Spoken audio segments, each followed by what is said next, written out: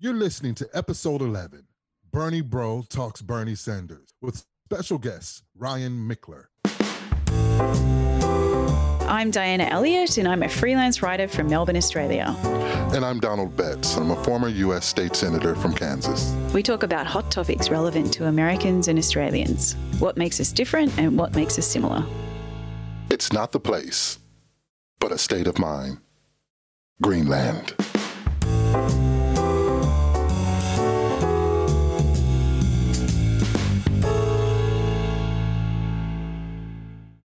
Hi, Donald. What's going on, Diana?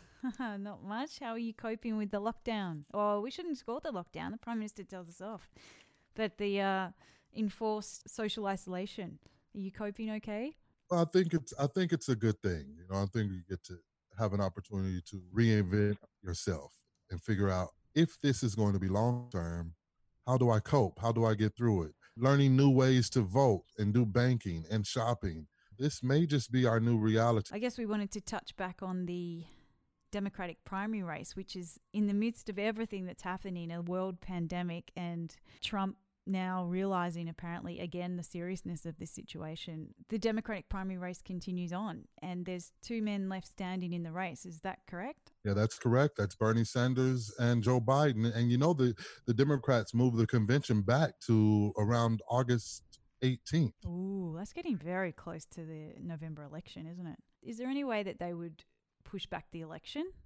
Yeah, I very, very, very seriously doubt that they'll push back. I don't think that's going to happen. I think, if anything, this gives the Democratic convention organizers time to figure out how to reorganize in the case we can't actually attend the convention. So if, for instance, August 13th rides around, or we get to August and they say, in the foreseeable future, we're still not going to be able to have a convention, but this is what we've created. We've created this virtual platform where delegates can actually log in and vote and have speeches online and make it this not an online thing. That would be a nightmare, wouldn't it? Yeah, that probably would be a nightmare, but I think they're just trying to figure out how to do it. And I can foresee that, the memes, or you create your own face and your own personality. I think, for instance, say a governor may have a meme that looks like her or him in the Kansas box. And when it comes time to vote through this app, she just pushes and raises her hand virtually. Oh, wow. Oh my God. I mean, if you really wanted to try to make it as connected as possible, you would almost have to do it that way.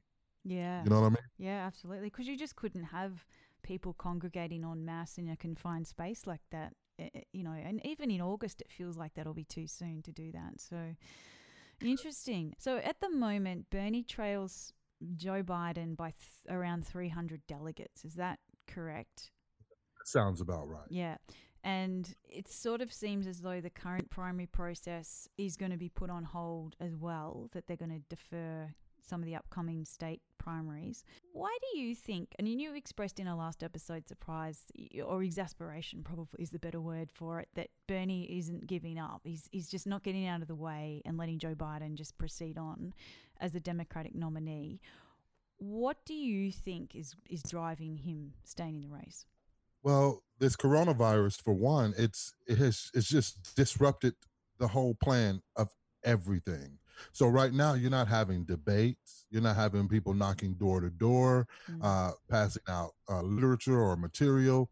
It's very limited politician contact with the public. It's very little mass speaking engagements or small group engagements. It's now totally relying upon technology. And who's the most tech savvy group in the world? What age group is the most tech savvy group in the world? Not the Joe Biden supporters, you'd say. It wouldn't be Joe Biden supporters. And if the young people had an opportunity to literally vote from home, everyone that receives one of those USA checks, the government knows that they have the right to, the ability to vote. So while they're sending the check, they also should send something that says you are eligible to vote. And you you will need to submit your ballot by mail to your local authority by this deadline. If those ballots came in the mail or online or through some type of fingerprint or some kind of Mm. creative iris technology through a camera lens, and then you vote, it releases your ballot and you vote, the young people will hands down bring Bernie through. That's an interesting point. Yep. How do you protest if there's no gathering? If there's an online platform where you have to vote and the delegate of your choice doesn't win, will people then come into the streets and protest with coronavirus going around? I mean, what type of control? Will there be any crowds out? So this whole thing in terms of democracy, coronavirus and democracy does not go hand in hand, particularly based on the way Americans are used to it. We're used to getting in the streets and protesting if there's some injustice. With coronavirus, you can't do that. No. It's almost like police state. There's total control. And if you can't get out there and make your voice heard, and only through a online platform that can be shut off like the flip of a switch, where's democracy gonna play in this? And Mm. so Bernie needs all those young innovative kids with these technology minds to ride with him all the way out. And if they don't have to get out from behind their video games and their computers, and all they have to do is vote online or send through an email or some. So democracy is very Mm. limited for those that are not technologically based Yeah. and equipped to deal with the modern movements Yeah. in this world of technology as we know it. Okay, so today it's probably opportune then that we have as our special guest Ryan Mickler, who we first heard about, who was featured in a mainstream newspaper article in Australia called The Age. A couple of his fellow Bernie supporters were featured. He's previously lived in Boston in the US and completed a PhD there, and while he was there became quite engaged with the political fight back in 2016 when Bernie had his first run at the presidential nomination and was toppled by Hillary Clinton. So it'll be interesting for us to have a chat with him and understand what is driving not only his interest in politics in the US, given that he lives in Australia and isn't able to vote over there, but also what he sees are Bernie's unique qualities and why he thinks he's on the path to the Democratic nomination. And even though he's not in the U.S. anymore, he's still campaigning for Bernie. He's calling Mm. people from Australia and talking to them about Bernie Sanders. I just talked about technology and how these young people are, they're so innovative. And hopefully he'll talk to us about how the Americans perceive his Australian accent when he calls and Yeah, it'd be talks to pretty them weird, about Bernie wouldn't it? Getting this Australian on the other end of the phone kind of asking how you feel about your issues happening in America. But yeah, we're really happy to have him on. So let's get to it and see what he has to say, hey? Let's do it.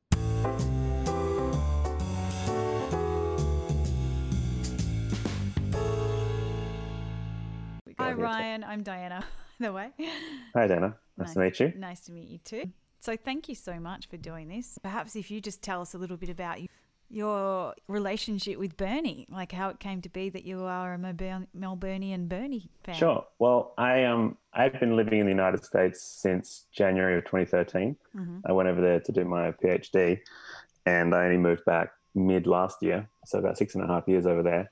So one of the first things I did when I got there is I went down to Obama's second inauguration in late January 2020, down on the mall in the freezing cold in Washington, D.C., which was fantastic. And even then, people were starting to talk about Hillary Clinton was going to be the one to succeed Obama. Mm-hmm. And so then sort of everyone, Obama didn't want to do anything too controversial in his last term to sort of guarantee Hillary an easy inauguration coming up after him. So I went back to Boston, and everyone there was very unhappy with Hillary, the potential of Hillary, everyone in my sort of liberal circles. And so people started trying to draft Elizabeth Warren to run against Hillary in the primary. And so in 2015, I started sort of supporting Warren and trying to get her to run. As a non-citizen, I couldn't do that much, but there was sort of community level organizing. But then Bernie Sanders came down from Vermont to try and also recruit Elizabeth Warren. to run against Hillary. And everyone sort of caught on to him very quickly. They realized that Elizabeth wasn't going to run. But then Senator Sanders sort of started speaking and doing some sort of public appearances, and the potential of him running, everyone sort of quickly jumped over to him, and I became a much bigger Bernie Sanders fan. So locally in my community in Cambridge and Somerville, just across the river from Boston, we started sort of organizing some local events and trying to get my group of friends to support Bernie, and then participated in some like local calling events and stuff like that. But since then, been a huge Bernie fan, and obviously that election didn't go very well. Didn't go according to plan, both in the primary and then in the general.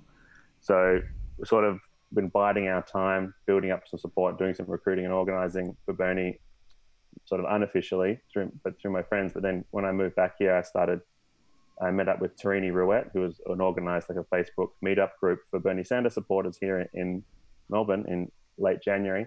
And we started co-organizing some Bernie volunteer events here, calling and texting people all across the United States, trying to get them to come out and vote in the primaries for Bernie Sanders. What is it about Bernie that appeals to you? Many different elements. One, I think, is a complete lack of cynicism about politics. He's always spoken his mind and been very morally and ideologically consistent. So he's always been a strong supporter of unions all throughout his entire life, for example. Even when he was running for mayor of Burlington, Vermont, he was very pro-union, pro-LGBTQ, anti-free trade, anti-interventionism, anti-war his entire life, even when all those things were very unpopular. For example, even at the height of the Cold War in 1988, he established Yaroslavl in Russia as Burlington's sister city, right in the middle of Cold War anti-Russia fever. He was building bridges across the world because, it was the moral way to build anti-interventionist activism around the world, by building strong community ties. And even to this day, there's a strong exchange program between Russian students and students from Burlington. So his approach to policy has always been grassroots, union-led, never accepted any sort of corporate money or corporate sponsorship for any of his agendas. But he's always been on the right side of history. He's always been a good moral compass his entire life. Ryan, with this whole coronavirus, this COVID-19, Bernie's talked about Medicare for all, right? And according to February 15th, there was a study by epidemiologists at Yale University. The Medicare for All bill that Bernie wrote would save over $450 billion in healthcare costs and prevent 68,000 unnecessary deaths each and every year.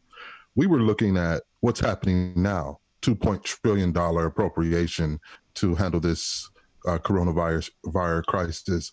And Diana and I were just talking on our last episode, and we thought, it is Bernie. Everything's rolling out. It is a Medicare for all system right now. What's happening right now with the coronavirus? It's happening right now. So why do we need Bernie Sanders when this will be a norm moving forward? Hospitals will be upgraded, and we would look at Medicare and hospital coverage for many millions of Americans. Why is it so important to bring Bernie in and not support the leading candidate in a Joe Biden? Why not support Joe Biden? He has the numbers. Although Bernie did win the Democrats Abroad caucus, so the world loves him outside of America. I mean, even Americans love him, but he doesn't have California. Come on, California. But California's huge. Nevada. Utah? Did he win Nevada? Yeah, he did win Nevada. Now, okay, so he wins these states, but he doesn't have the polling numbers. He doesn't have the delegates to bring to the convention. So what does that mean? And right. Do you think Bernie's going to jump on the Biden ticket anytime soon, or is he going to fight it all the way through? So to your first point about Medicare for all, yeah, it certainly looks like some elements of, like a national government subsidy for just particularly COVID treatment related. So there is some talk that there's going to be free COVID testing and COVID treatment potentially across the US. There's some talk of passing that cost onto the a tax onto the government, the taxpayers. However, as soon as the crisis is over, the same talk will continue again to try and get the private insurance industry back involved in healthcare. So as soon as the crisis is resolved, you'll see people dying from diabetes. You'll see people dying from cancer because they can't get the kind of even the health insurance. It's not even about the healthcare. It's still just health insurance. So Medicare for all is sort of, I think, the most possible of the potentially radical left measures, although it's not even that radical. You could go even further and have like a VA for all system where the hospitals are actually government owned as well, nationalising of hospitals, which would be potentially something like the NHS in the UK, which is a more left-wing system. But still, we're just talking about privatising insurance. There's still private hospitals, and private hospitals are denying coverage all the time for regular diseases and regular fatal diseases that people don't have coverage for. So even amongst the crisis, millions of Americans die from easily preventable and treatable diseases every year, or not every year, every couple of years, because they don't have health insurance. So it's the epidemic of insurance, private insurance non-coverage in America continues and will continue beyond this crisis. To your second point about the electoral side, I think it's still, the primary is still going. If we had this conversation like a couple of days after Super Tuesday, after all the centrists had realigned, I would probably be more pessimistic then about his electoral chances. However, Joe Biden is not doing very well in this crisis. He is not. Tell me how. Why do you say that? Why do you say Joe Biden's not doing very well? Is it because he's losing his mind, or if he's? I mean, what's happening? A lot of people are saying that he's kind of forgetful. I mean, do you find that? I won't speculate as to his mental condition, but the main issue for me is enthusiasm. In order to defeat Trump, whose base is wildly enthusiastic, much more so than 2016. He won 2016 getting about half of the Republican Party highly enthusiastic. The other half were skeptical then, and a lot of those have jumped on board now. So he has consolidated it and reformed the entire Republican Party into a Donald Trump support machine. And anyone who was straggling has now left and considered himself independents or even Democrats now. So, but there's an electoral coalition there that can easily usher Trump to a second term. And to combat that, you need enthusiasm. You need grassroots enthusiasm. You need organizations that can help come out and bring voters enthusiastically to the polls. And Biden, there was just a poll out a couple of days ago that's showing that Biden is trailing. So Ryan, you don't believe that Trump is enthusiastic enough to bring people to the polls after he's been bragging about Trump his ratings while people are dropping dead in the hospital? Trump absolutely is. I think at this point, if it's Trump versus Biden, I think Trump sails to re-election. I think he'll win more. You believe Trump will sail to re-election? Yeah. You think absolutely. If it's Trump against Biden, you think Trump will sail to re-election? I mean, at this point last year, think of in 2016. I mean, think about how people were talking about Hillary versus Trump at exactly this point last time. The whole Democratic centrist coalition had aligned around Hillary. The polls were saying she had a 99.5% chance of winning the election, and it all turned. Right. Everything turned in the last 2 weeks before the election when everyone realized no one was going to Hillary rallies. She was struggling to get 5,000 people to come turn out and watch her. And Trump. Well, nobody's coming to rallies now. No one's coming to rallies. So you're saying Bernie? Okay, yes. Okay, let's get this clear, Ryan. I just want to get clear on this one. So you're saying if Bernie knocks Biden out, right? Mm-hmm. Bernie will win in 2020. Are you calling that race right now? I'm saying that I think Bernie is the only one with a realistic shot. I think Trump is. No. I don't want any realistic. I need certainty.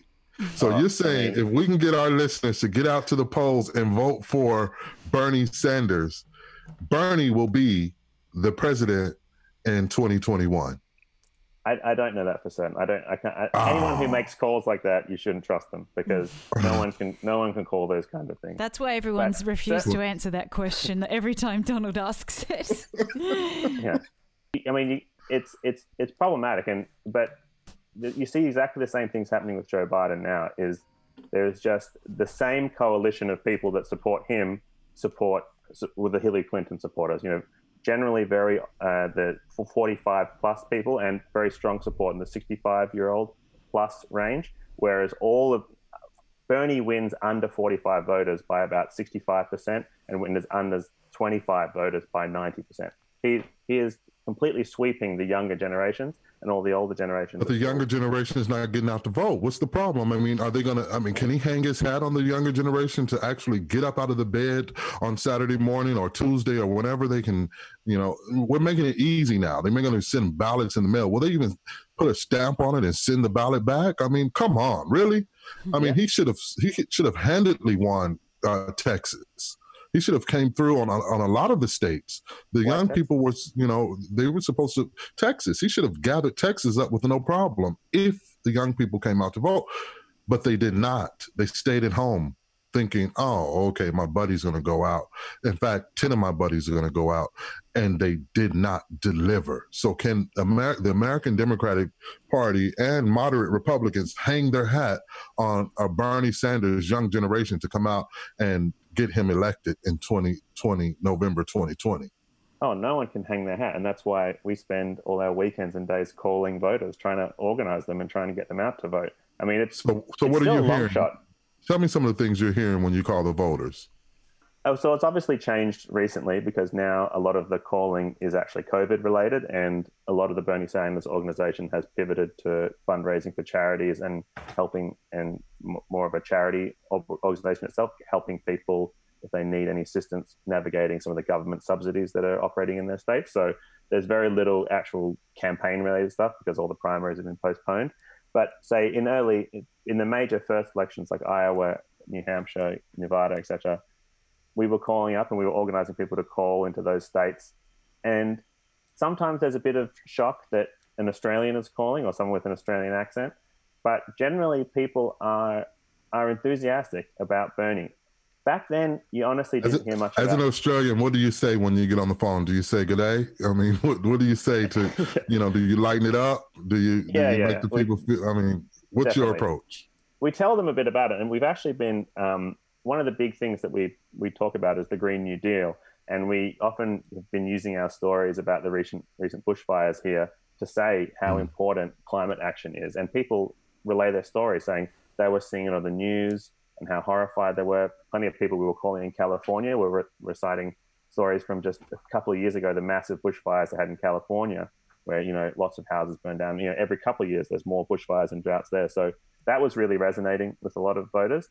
But also, often when we talk to young people over there, they would talk your ear off for 20 minutes of how they want to get involved, they're so enthused to hear that people from around the world are taking part in this movement. Ryan, I'm interested because it is unusual to be so actively engaged in a presidential process that's not of your own country. Are you at all politically motivated within Australia?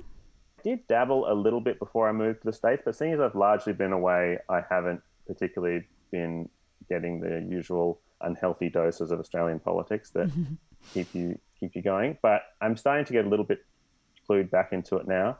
The thing, I've always been sort of turned off by Australian politics because of its sort of narrow breadth of ideas. There's sort of at any particular one moment, there's only a few ideas that are being considered in Australian politics, and one party has the numbers up a little higher than the others for a particular policy, or has a little bit broader. There's never much ideological reach or ideological imagination when it comes to Australian politics.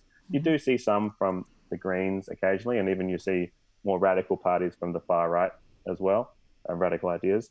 But it's always been largely a cynical exercise, I think. Ryan, I just wanted to ask you, if you don't mind, about the term Bernie Bro. For our listeners, if you're unacquainted with this, it was coined by Robinson Meyer, who wrote an article in The Atlantic back in 2015, actually.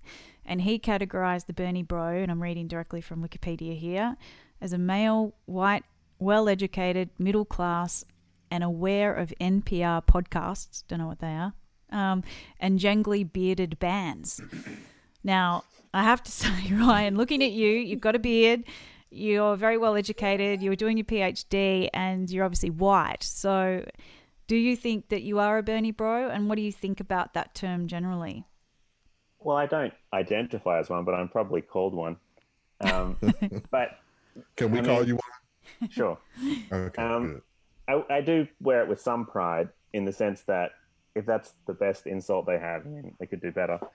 But the main critique I have of it, one, it's basically a Twitter response where there's a few, maybe thousand angry Bernie supporters on Twitter, younger people who are mobilized using that medium, and they're vocal and they feel unrestrained on there. So there are some people who harass, but if you can look at any campaign and you will find an ugly group of Twitter people, ugly comments.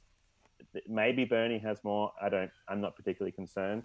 If you talk to the people who are actually running the Bernie campaign, Nina Turner and Brianna Joy Gray, women of color. Nina Turner would be offended. Yeah, You call Nina her Turner. Bernie Bro. Ask that question to Nina Turner and see what she says. The movement is as diverse of a political campaign as you could possibly imagine in America in terms of the support. I mean, the number of Latina and Latinx people who came out in Nevada to support Bernie was overwhelming, and so I think there's an element here of civility politics where whenever a sort of left broad, they said the same thing of Jesse Jackson in '88, where when you try and build a group of diverse working class people together and they act out of place, they don't go along with the conventional thinking. Everyone tells them to find their place, watch your language, use the proper terms, don't be too rude. It's always, and you can't vote blue no matter who, stay in line. There's always an element of that whenever the left working class tries to rise up, and particularly when it's a diverse left working class. Well, Ryan, that's why I have a problem. I have a big problem with all of this talk that these, Bernie kids, they sit up here talking, but they're not voting. I mean, that's the problem. That ultimately, that's the problem. The math is in Bernie's favor if the people just get out to vote, but they're not getting out to vote. So it looks like Biden, and from your estimation, Biden's going to suffer the same fate that Hillary Clinton suffered.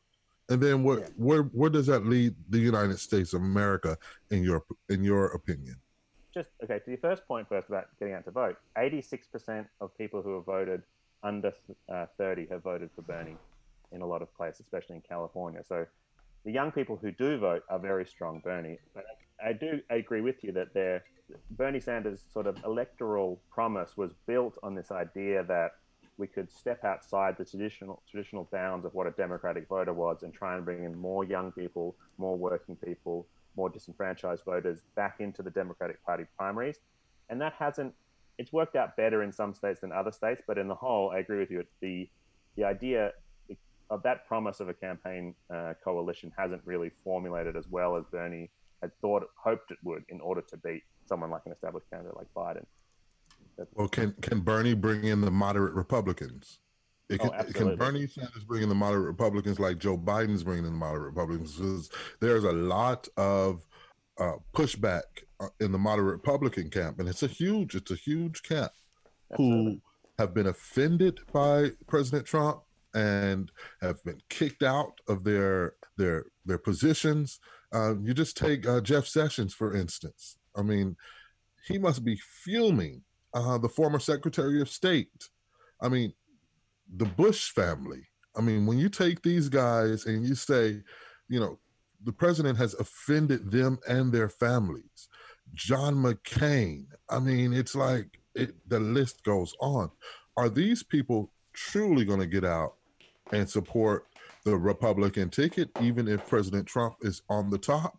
Or they're going to say, you know what, either I'm not going to go out and vote, or, you know what, Joe Biden's my man. Yeah, it's an interesting idea.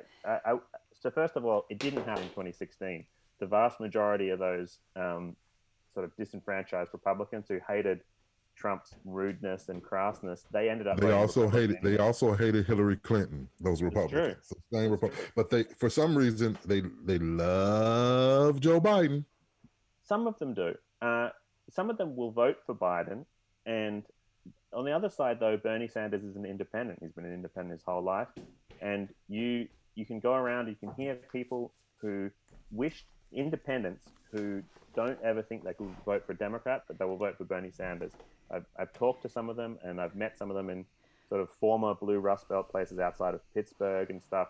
In 2016, I was out there, and what I thought would be a safe Hillary area, the former working class steel suburbs in northern Pittsburgh, and everywhere there was just Trump lawn signs and Bernie lawn signs. It was really one way or the other. There was no, there's just very little appetite, I think, for a moderate policy set, whatever that means. Now is not the time when moderation wins the day, and it never has been. It didn't work for John Kerry, it didn't work for Al Gore, it didn't work for Hillary Clinton.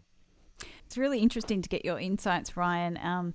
I did think it was interesting. There was a New Yorker article today, I don't know if you saw it, and it's titled "Reality Endorses Bernie Sanders," because we're in this hilarious situation. Well, it's not hilarious at all. It's quite devastating. But well, go ahead and laugh about it. Yeah, no, it's you have to laugh to keep from crying. Diana.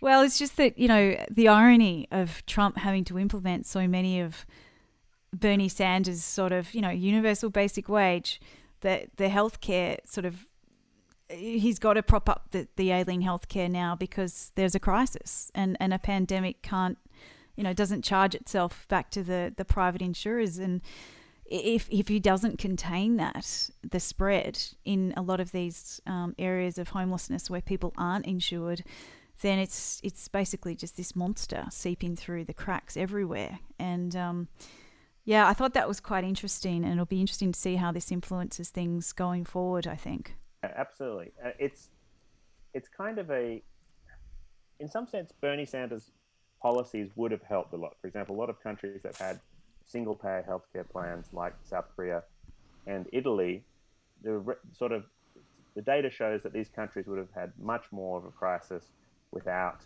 single-payer systems. That for the many people in, for example, California, couldn't get tested because the test for COVID at the time was $1,600, and the treatment could be in the $34,000, some examples were. So that actually prohibited people from going to get the test in the first place, and ultimately resulted more of the spread. But I think Bernie Sanders' approach is particularly important at this time because it's not just Medicare for all is just one part of it. And you can see, for example, in places like Las Vegas, where the government is building special parking lots for homeless people to practice social distancing in, while all the hotels remain empty and all the private hospitals won't take more patients. That's a shame. That is a crying. That is a crying shame. President Trump should open up the Trump casino just to house beds. That will win him a lot of votes. Trump is. I agree with that in some sense. Trump is the potential more radical element here, where Trump, realizing how bad this election is looking for him, after, let's say, heaven forbid, more people get sick and injured, but that's looking like it's going to be sick and die, Trump could propose something like Medicare for all. It's not ideologically inconsistent for him to do it. He could propose some sort of universal healthcare program. He has no ideological alliances or with any of the healthcare companies and the other companies. He could do something. After all, he's a Democrat. Yeah, he was a lifelong Democrat. He is a Democrat. He was pro-public healthcare in 2012 or something like this. Diana, did you know that? I did not know that. Donald Trump was a Democrat. Did you know Donald Trump was a Democrat? No. God, it seems like they all jumped the fence over there. They've all been either Democrats or Republicans, haven't they? I mean, even what's his name, the rich man? Not Bernie Sanders. No, no, he's been a dyed in the wool. You got to give that to him. And as you said, Ryan, he is a consistent. He's just dyed in the wool, isn't he? He's true blue. And who knows? I mean, I'm a bit. Donald is a big Biden fan. I think we've established that.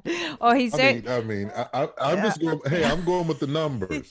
I'm just going. But I still don't get why the numbers are heading his way. But it'll be interesting to see. Hey, can I let out a secret? Can I give you a secret? I normally don't tell anyone who I vote for, Diana. Mm-hmm. But as a Democrat abroad, I thought I got to vote for Bernie just once. Really? I mean, if wow. I can't do anything else, I went to the Democrats abroad and I vote. And you're not supposed to talk about your vote, right? But I voted for Bernie Sanders because this shocks I believe in housing for all. I believe, for college for all, and to cancel the student debt because it's smothering students, especially first generation students, expanding the Social Security, eliminating medical debt. Do you know people are going bankrupt because they have so much medical debt? The Green New Deal overall will save us $34.5 trillion in the long term. But we're not thinking about 80 years from now. We're thinking about right now, how can I make the quick buck? But with our economy, this coronavirus pretty much has given our world, our earth, a new breath. It's like, breathe a little bit. Yeah. I mean, and Bernie has ticked everything. Yes, they say it's socialism, but right now the United States is doing socialism. 3-point-something trillion dollars. Can you believe that? I mean, we're bordering on $5 trillion to subsidize this economy. I mean, can you believe that?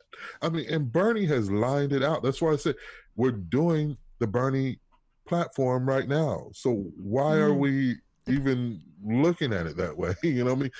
It's mad. So I had to vote for him. I mean, he's Jewish. I voted for the first African American president. I voted for Hillary Clinton, the first front runner. I voted for Barack Obama, and I get a chance to vote for Bernie and Biden. But I needed to vote for Bernie because he is the future. He's speaking into our future. Okay, and that really shocks me, Donald. Oh, I thought you were Biden all the way. Yeah, Ryan, I mean, fantastic. I mean, you're on the age. You are, Bernie will be proud of you, man. Yeah. Everything is dynamic now. No one knows anything for certain. Bernie's going to stay in it. He fights for us and we fight for him, and it's going all the way. Nice. All right. Well, all the best with it. Thanks, Ryan. We really appreciate you coming on today. My pleasure. You've got mail. Yep. All right, so we're gonna do something different now that we're doing our own home studio. We are going to make a call to our listener that has contacted us with a question. So stay on the line, Donald, and I will make this call and see if we can make it work. Do it. Here we go. Calling David here.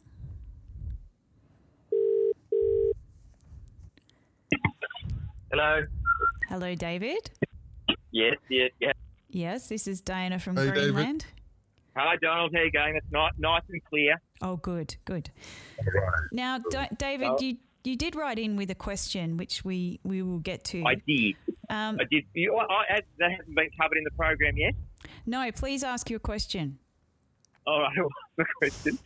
Yeah, I was wondering in the Democrat election process why all the candidates that are remaining, the only two that are remaining are in their late 70s, and most of the ones who dropped out, apart from one young bloke who was about 40, were 70 or over. I'm just wondering why. The kind of question that gets asked on Q&A where you talk about half an hour and don't ask a question. I was just wondering why no younger candidates actually nominate for the process, and is it anything to do with the fact that you've got to have millions and millions and millions of dollars of backing before you can actually nominate? Sorry, that one to you, Donald. Well, you have to be at least 35 years old to run for president in the first place.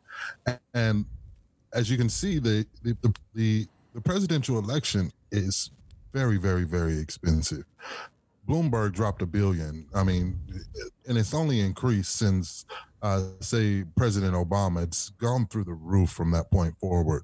And you almost have to be either independently wealthy or have a network base out of this world who's willing to support you with their small contributions as well as their large contributions.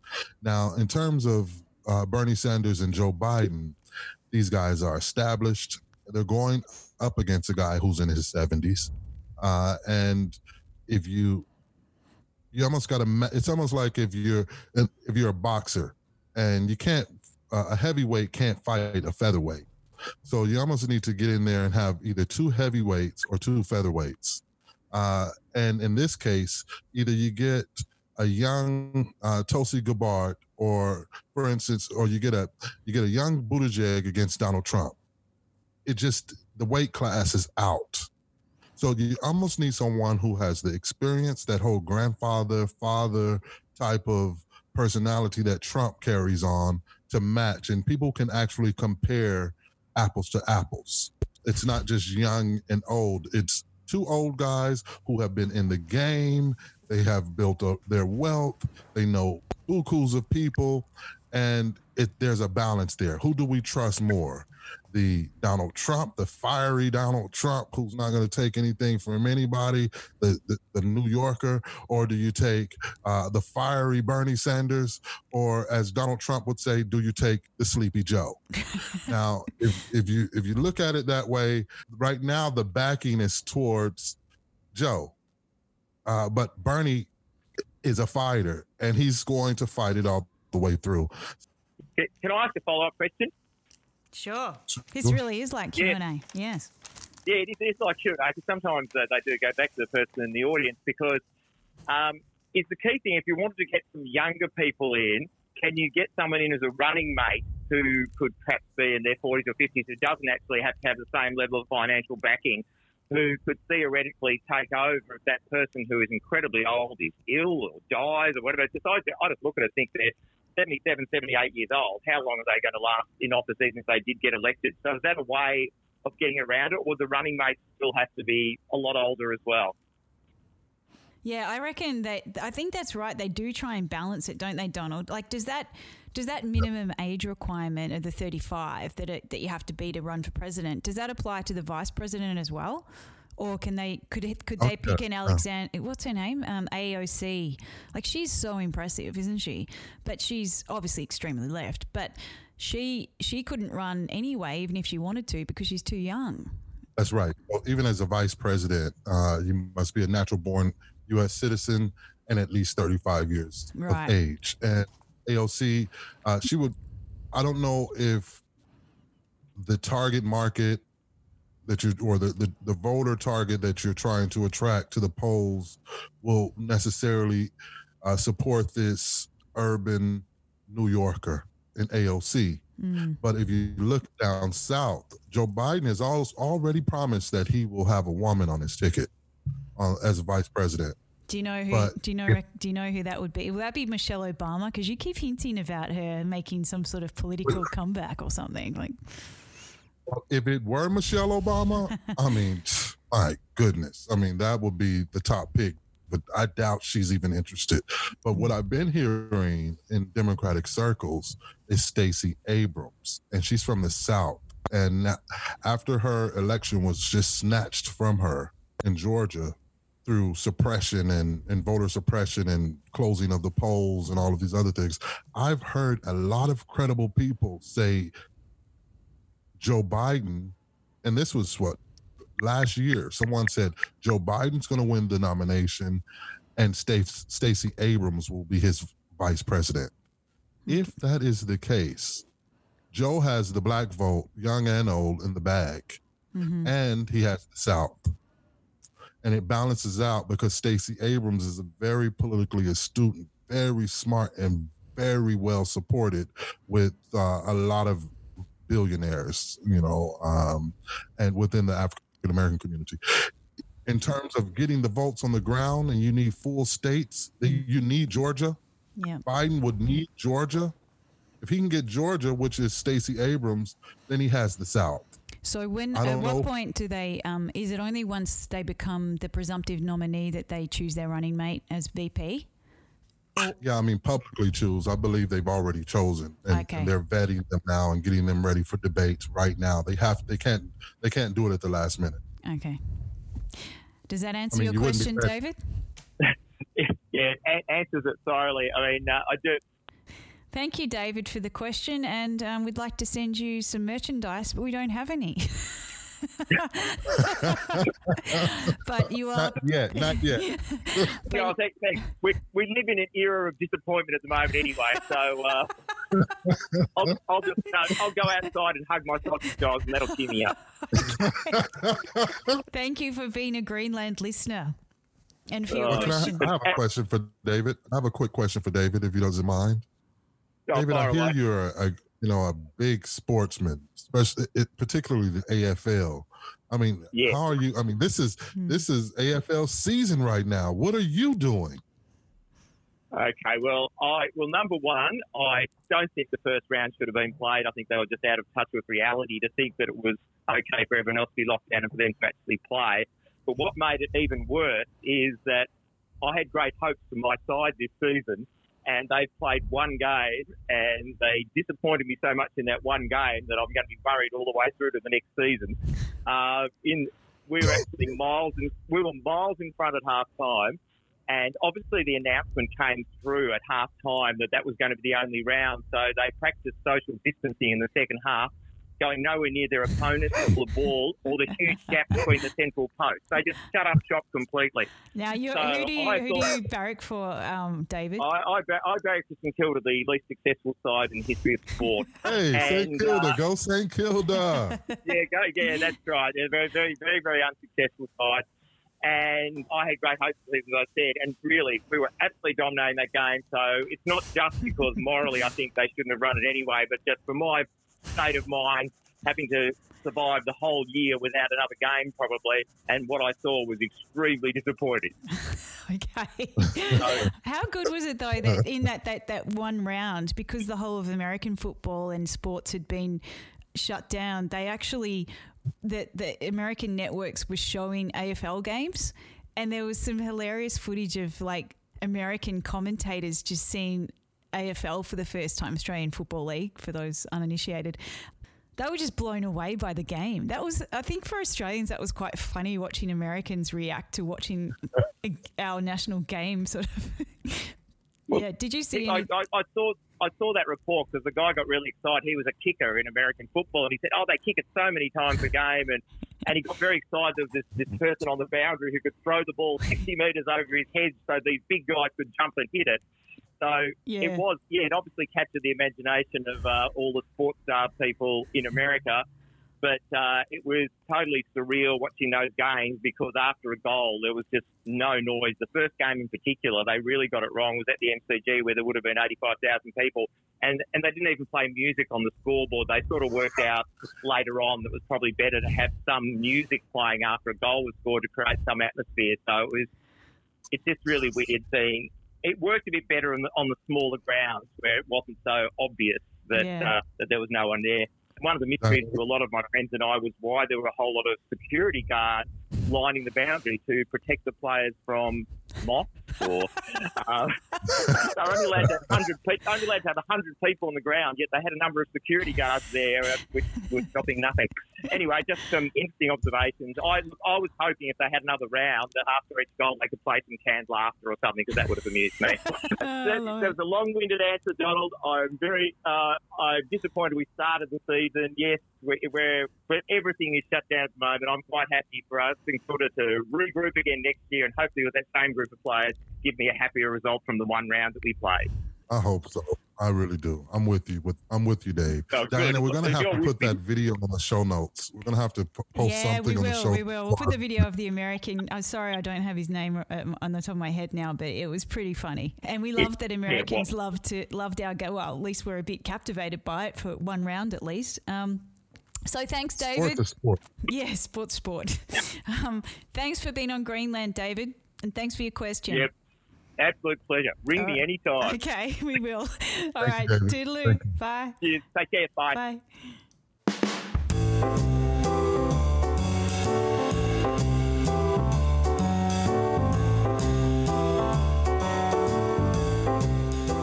Thanks so much for listening to us today on Greenland. If you'd like to become a Greenlander, visit greenlandthepodcast.com and follow the links to subscribe. We'd also really appreciate it if you could leave us a review on your chosen podcast listening app. That really helps us to kind of percolate to the top and to also get a nice little bit of feedback from you guys. If you'd like to send us an email, you'll find links to contact us on our webpage as well. So thanks again for listening, and we'll see you next week.